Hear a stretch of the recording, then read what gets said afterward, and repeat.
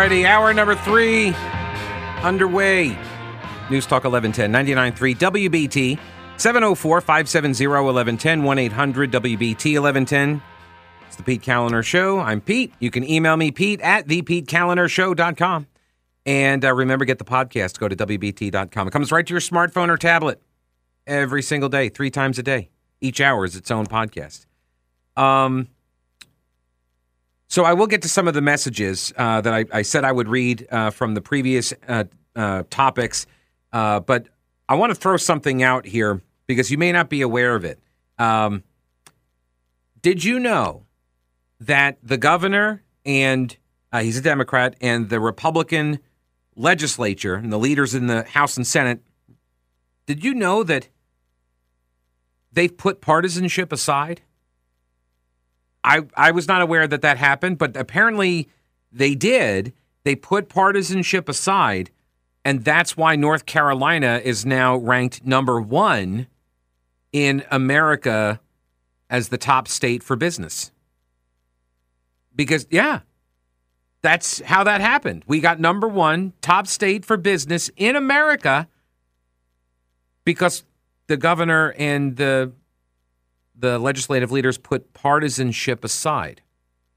I mean, that's what CNBC says. That's what the governor is talking about, claiming a bit of credit for that. Have you seen this? Yeah, CNBC, they've been doing this, I don't know, these rankings. America's top state for business, and the Tar Heel state has always been a contender in the annual competitiveness rankings, rarely finishing outside the top 10 since they started doing the study back in 2007. The state finished a close second last year, but 2022 is the first year that it has been able to climb to the top. What made the difference this year? For one thing, state leaders keep managing to put aside their very deep political divisions to boost business and the economy.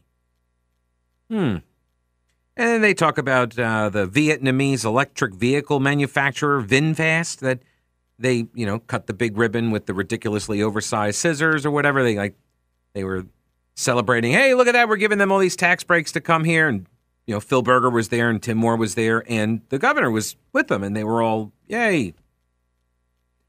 Apple, they celebrated that, right? Last fall, Cooper and the General Assembly also came together to pass a 2-year state budget. That is the first spending plan that Roy Cooper has signed since he took office in 2017. And so I guess he gets some credit for signing the budget. He gets credit for that, for signing the budget. Democrats and Republicans came together this month on budget adjustments for the second year in a row because, we do our budgets that are 2-year budgets in North Carolina. So they did the big budget last year, and then they just come back in for, adjustments on the second short session year. And the governor signed that one. The two sides announced they're close to a deal on expanding Medicaid, a bone of contention for as long as Cooper has been in office. Okay, the expansion of Medicaid may or may not happen. I do not know. But I don't know why that would put you at the top of a rankings list for competitiveness for business, right? Medicaid, like by definition, the people who are on the Medicaid rolls, right, they don't have access to health care. So I don't understand. I don't get how that would help you in a competitiveness ranking for businesses. But what do I know? I'm not CNBC. Then there's this. North Carolina's solid finances are the cornerstone of the nation's top economy, as measured by the CNBC study. The state's credit rating is pristine. Its fiscal balance is sound. Economic growth at 6.7% last year and job growth at 3.6% were among the strongest in the nation. The state ranks number 2, only behind California, for access to capital, having the nation's second and sixth largest banks based in Charlotte provides a home field advantage of sorts, Bank of America and Truist Financial.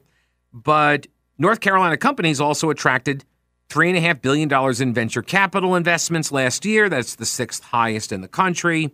A state grant and loan programs for businesses have gotten new life under the state's bipartisan truce. When did this happen? Look, I follow state politics pretty closely. I'm unaware of this bipartisan truce or any. I don't know when this would have occurred, except unless you're thinking way back to HB2 days when Governor Cooper rallied businesses to boycott our state. Is that what they're talking about? That Roy Cooper was actively working to harm our economy and to harm the people that are employed by businesses that now are not going to expand here or not going to relocate. He's actively he was trying to harm North Carolinians because it gave him a political advantage to beat Pat McCrory? Is that what they're talking about? Because they do then reference HB2. They make a mention of it later on in the article, but they don't connect that. Well, here, they go on to say, in a CNBC interview, Roy Cooper said, "We are holding them at bay on cultural wars. We are sending the right signals." So he's holding the Republicans at bay on the culture wars. Okay. The state also lags in two other important life, health, and inclusion metrics: per capita public health spending and hospital resources. Oh, so that's the Medicaid expansion thing. I see. So if we take the federal government money and expand Medicaid to now include more people than was ever originally intended to be on Medicaid, and you open it up, you get more people on the rolls, and then that's going to lead to more per capita public health spending, and then you get that as a win for you. That makes a place competitive for business? Per capita public health spending makes a place competitive for business. Okay. What else? Oh, yeah. No state is perfect. We're at number 28 for life, health, and inclusion. The state long ago retreated from its controversial bathroom bill, known as HB2, after intense criticism from business. Right, that was whipped up and organized by Attorney General Roy Cooper in his run for governor. Right, the Wall Street Journal article talked about how he got on the phone with Salesforce CEO guy Benioff or whatever his name is. And then that guy who's an activist, and he starts making calls to the other business people that he knows. And then remember, maybe you don't, but then Roy Cooper told his fellow Democrats in the legislature, do not work with the Republicans on anything that will take HB2 away before the election. They were talking about a fix of some kind. Okay, maybe we went too far. Maybe we need to tweak the language, whatever. Let's work on a fix. And Cooper threatened the Democrat members in the House and Senate and said, if you work with them on fixing this, you will have no role in my administration if I win. And so the Democrats, except for, I believe, Joel Ford, was about the only one to try to work on a fix. And yeah, you look what happened to him, right? He got targeted by his own party members. So they put Roy Cooper's success, his personal political advantage, they put that above the state that they say was being harmed. And this is a pattern, by the way. This is a pattern. And it's not just with Roy Cooper. Same thing is happening in these other races. Have you heard where Democrats are actually putting up money and backing the most pro-Trump candidates they can find in these races? And they're telling us that Trump is this unique threat to the democracy, and we have to defeat him and all Trumpian politicians and all that. Well, then why are you putting money into their campaigns? Because they think they're going to be easier to beat. So they're trying to get them through the primaries. Democrats are actively funding the very people that they claim would destroy the democracy. So what, are they lying about that? Or are they just willing to risk the democracy? I don't know which is, what's a better position there? What's the better position to adopt? What's me giving you the benefit of the doubt? What's me trying to, assign the most charitable motive for you? I don't know what that is because they're both equally horrible.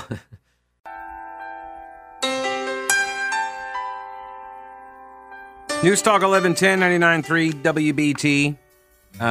It's a Pete tweet from Icky Foo on the Twitter machine.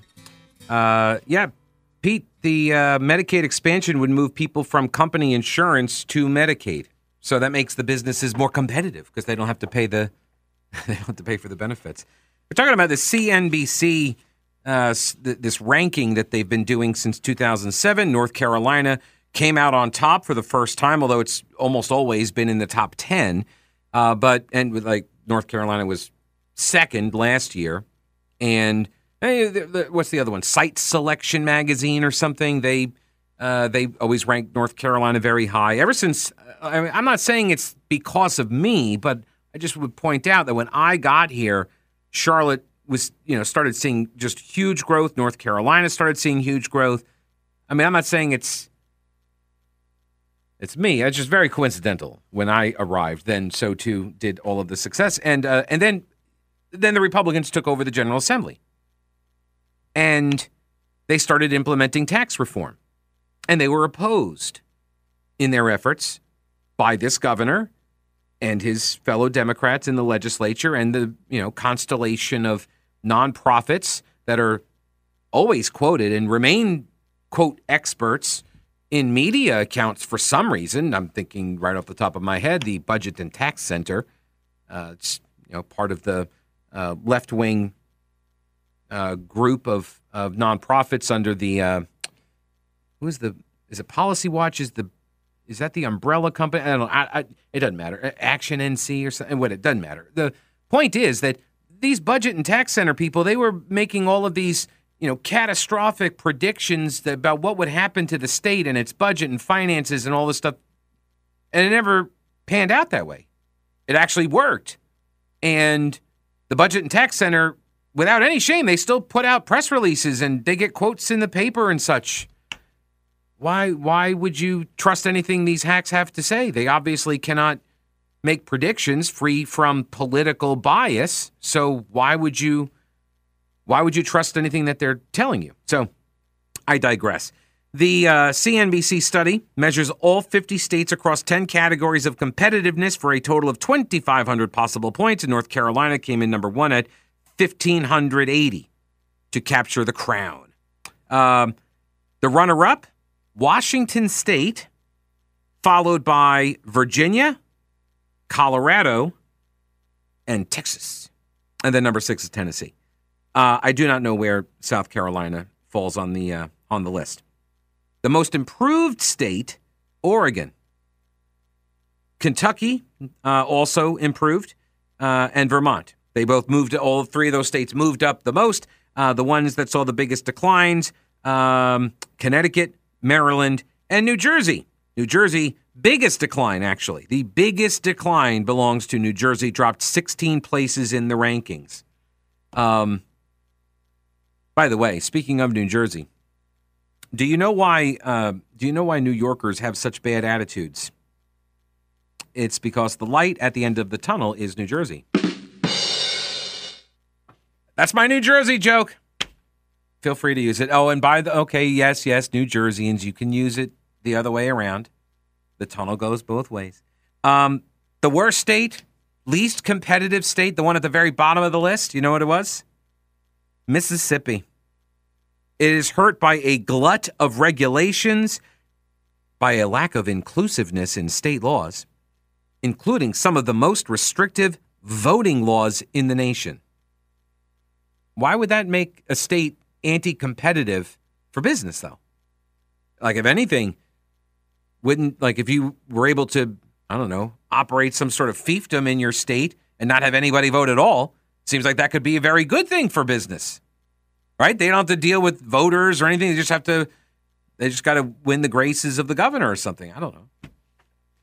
I got questions about their criteria in this study, but here's the thing that chaps me. It's the governor framing this as if they put bipartisanship aside, and that's the reason why the economy has been so good in this, and the state is so good for attracting business.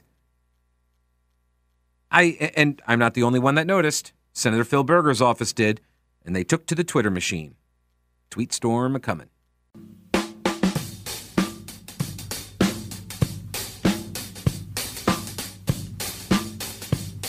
News Talk 1110 99.3 WBT.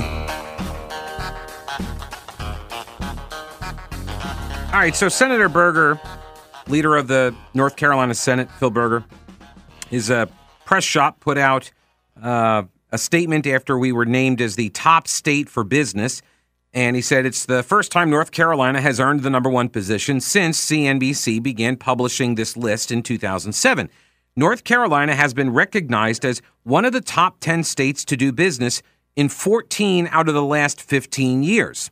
In addition to being the best state for business, CNBC also found that North Carolina has the best economy in the nation. North Carolina has the best economy in the nation. When Republicans won control of the General Assembly over a decade ago, we put North Carolina on a direct path toward becoming the best state in the country for business, said Berger. From reforming our tax policy to creating some of the best incentives in the nation, North Carolina is a magnet for business creation and expansion. Since 2013, when Republicans won in 2010, but then they got sworn in 2011, they took over basically in 2011. That's when they first got their chance to govern. But they were up against Bev Perdue, Democrat governor. And so they couldn't exactly get everything they wanted done. Then when they won the supermajority, then they were able to do what they wanted. And Bev Perdue did not run for re-election. Then Pat McCrory won. So in 2013, Republicans started their reforms of the tax code. They lowered the personal and the corporate income tax rates, and they would take them down by, quarter of a point, and they would look to see, like, what kind of impact is this having on the budget, on the economy. And once they saw that, it's bringing in more money, we're still running surpluses, all right, take another quarter point, half point off, and they just kept whittling it down and doing that work every single session. And it's not sexy, doesn't get a lot of headlines, and it's hard to talk about on a TV news story. But the tax reforms that they put in place were opposed by the governor, opposed by his party, opposed by the progressives who said that this was going to bankrupt the state. And then you got Dale Folwell, the state treasurer, and he's been in there managing the pensions. So the Republicans have been governing well on the fiscal side of things. Despite all of the screaming and yelling that you may hear from the left and the media, but I repeat myself, despite all of that, CNBC just named us the strongest economy in the nation. And Cooper wants to claim that it's because of him or something? That it's his ability to set partisanship aside? Yeah, this rubbed Berger the wrong way, as it should. So on Twitter, his account, and I assume it's his press people, but it might have been him, I don't know. It said North Carolina, or he's quoting Roy Cooper, saying that Cooper said North Carolina should freeze the tax cuts for businesses. In 2019, he vetoed corporate income tax cuts and reductions to the franchise tax on businesses. Governor Cooper talks out of both sides of his mouth when it comes to our business-friendly climate. He touts taxes, regulatory reforms, and workforce development to businesses looking to come here, but he will rail against them the first chance he gets. He criticized the GOP-led unemployment insurance reform that has been championed by the business community. What is that about? Well, for all of you new arrivals, well, welcome, and please don't keep voting Democrat if that's what you were doing where you came from, but welcome. And what had happened was during the Great Recession, 2008, right, 2009 timeframe, North Carolina was paying out like one of the highest amounts of money in unemployment. Now, unemployment is not that's not a line item in the budget. That's not public tax. A lot of people don't realize this, that the businesses pay that. That's insurance. It's unemployment insurance. It's UI, right? So like you're paying as a business, you're paying into this fund, but and so that's why if you fire a lot of people, then your rates are going to go up and that sort of thing. But we were paying out a very rich benefit. Oh, come on, Pete. It's like $600 a week or something. And it went for a very long time. But remember, when the recession hit, there were a lot of people, they didn't go back to work. Remember, they were like, the what do they call them? The 99ers, the 99-week people. They've been out of work for 99 weeks. They're like, I'm still looking for my perfect job. Yeah, and you're still drawing unemployment. For 2 years? That's almost 2 years. So North Carolina was paying all these out. We ran up a debt. We ran up such a bit. I want to say it was like $2 or $3 billion that we owed the federal government. The state owned it because the state was backstopping because we had no more money for unemployment because the state administers that program. So we ran up this debt. We were second only, or third, I guess. It was like second or third to like New York and California. And then it was us. We owed that much money, like as those states. So Pat McCrory gets in, and the Republican legislature says, you know what, we're gonna cut the benefits. We're gonna repay these loans, and that's going to be able to reduce the rates for all the businesses that operate in North Carolina. And Cooper criticized that. Cooper was opposed to that, but now he touts it. Now, because that helped improve the business climate in the state, now he touts it. Berger goes on to say, whether it's through his vetoes or his rhetoric, Governor Cooper has put partisanship ahead of pro-growth policies. In his pitch to Amazon, the governor said North Carolina has, quote, an embarrassing uncle or two in reference to Republican lawmakers. Like every family with an embarrassing uncle or two, we have a few politicians who want it to be 1957 instead of 2017, Cooper wrote. That's what he wrote to Amazon. But now he's all about the bipartisanship, don't you know? All about it. News Talk 1110 99.3 WBT. Let me get a couple of callers on here. This is Adam. Welcome to the program. Hello, Adam. Pete, I just got done mowing grass, and that AccuWeather forecast is spot on, man. It's hot out there. Anyway, I hate that I have to defend Governor Cooper here, but the bipartisanship plays a big part because Democrats, Republicans, and Raleigh have been tripping over each other for years trying to give away all sorts of tax breaks. A little bit extra cash to bring the companies here. So I got to go with the governor here. You got to go with the governor for the true bipartisanship of handing away other people's money. They do. That's right, because Berger's a huge fan of it, too. That is a compelling argument. I'm sorry I hadn't thought of that. Adam, thank you, sir. All right, buddy. See you, buddy. I mean, that's funny. It's true, though. They were both in the article. They're both, here. When Democratic Governor Roy Cooper signed a deal in March with the Vietnamese electric vehicle manufacturer VinFast to build a $2 billion factory in the state, Senate President Pro Tem Phil Berger and House Speaker Tim Moore, both Republicans, were close at hand. The three had worked together across party lines to craft a $1.2 billion incentive package, sealing the deal. I guess that's true. The bipartisanship of that. Yeah, I guess that is true. That's what got the deal done. Hello, Tom. Welcome to the program. Tom. Hey, how are you? I'm good. How are you? I wanted to talk about the irony of North Carolina being named the best state for business in 2022 when in 2016 we were like a pariah state because of HB2. Right. You know, all these corporations were saying we're not going to expand to North Carolina. We're not going to build in North Carolina, and et cetera. They were just so much of an overreaction.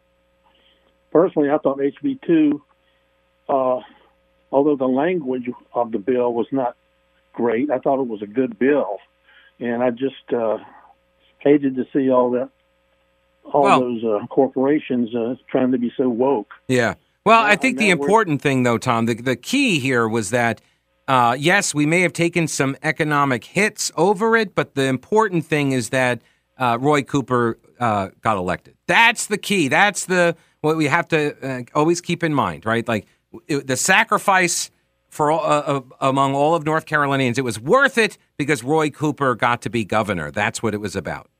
That you're being sarcastic. Yes, I am. I'm not a Cooper fan. No, I'm not either. No, I am being very sarcastic, but that is what he did. He blocked any effort to fix it. Because I agree, like I think the language could have been better. I understood. Remember also in 2016, this was the first run at what we're now looking at with all the trans activism and the laws and all of the litigation, right? This was, this was early in the fight as all of this stuff started kind of brewing. And I think they probably could have written the law a little bit better, but I understood what they were going for and why they were going for it. And then Roy Cooper, marshaled the forces of business against the state in order to get elected. So, Tom, I appreciate the call. And that's why it just strikes me this idea that that Cooper put partisanship aside. He has not, except for, yes, as Adam said, except for the handing out of the money. Okay, yes, except for that. So in that limited example of, hey, we got billions, let's throw it at some companies. That's bipartisan. By rejecting Governor Cooper's spending spree budget proposals and instead implementing responsible spending plans, Republicans made North Carolina a beacon of fiscal responsibility. It's why CNBC reports that our state credit rating is pristine, its fiscal balance is sound. It's no surprise North Carolina took the number one spot after the governor decided he would sign GOP budgets and after GOP policy helped create the best economy in the nation. Precisely. Also, I'm sure it has nothing at all to do with the fact that Governor Cooper is the head of the Democratic Governors Association. And now he gets to go all around saying, hey, look at us. We're the number one state. We're the number one state. Oh, and by the way, elect this guy because he'll do for your state what I did for my state, even though Cooper has been blocking all of these reforms that now landed us number one. All right, let me get to some of these emails. I promised I would read them, so let me read, and they're from earlier in the show. We were talking about the Think Again campaign that the U.S. Attorney's Office launched to make people think again. Before you shoot somebody, before you use that gun in a crime, or do a straw purchase for somebody, before you break the law, think again. And that's the PSA campaign. All right. Any chance that some of these AFT or ATF and DOJ officials promoting this new straw gun initiative were on board when Eric Holder released Fast and Furious, giving over 2,000 guns to all sorts of unaccountable people during Obama's watch? That's a great question, Dennis. Jay says, Pete, even if you have a lockbox in your car, all the thieves need is a bolt cutter to cut the cable. Don't keep a gun in the car. Keep it on your person. Oh, and then Joseph did not like caller Steve from earlier. Steve is a TDS infected buffoon. Trump derangement syndrome. The entire summer of 2020 was consumed by violent rioting and crime, and very few were ever prosecuted. That's when the criminals got the notion that they have a green light to commit crime because the racist cops don't have authority to stop them. Heck, January 6 protesters are the only people in the last several years to suffer any repercussions for anything except maybe Avenatti. Blue Anons really are just goofballs.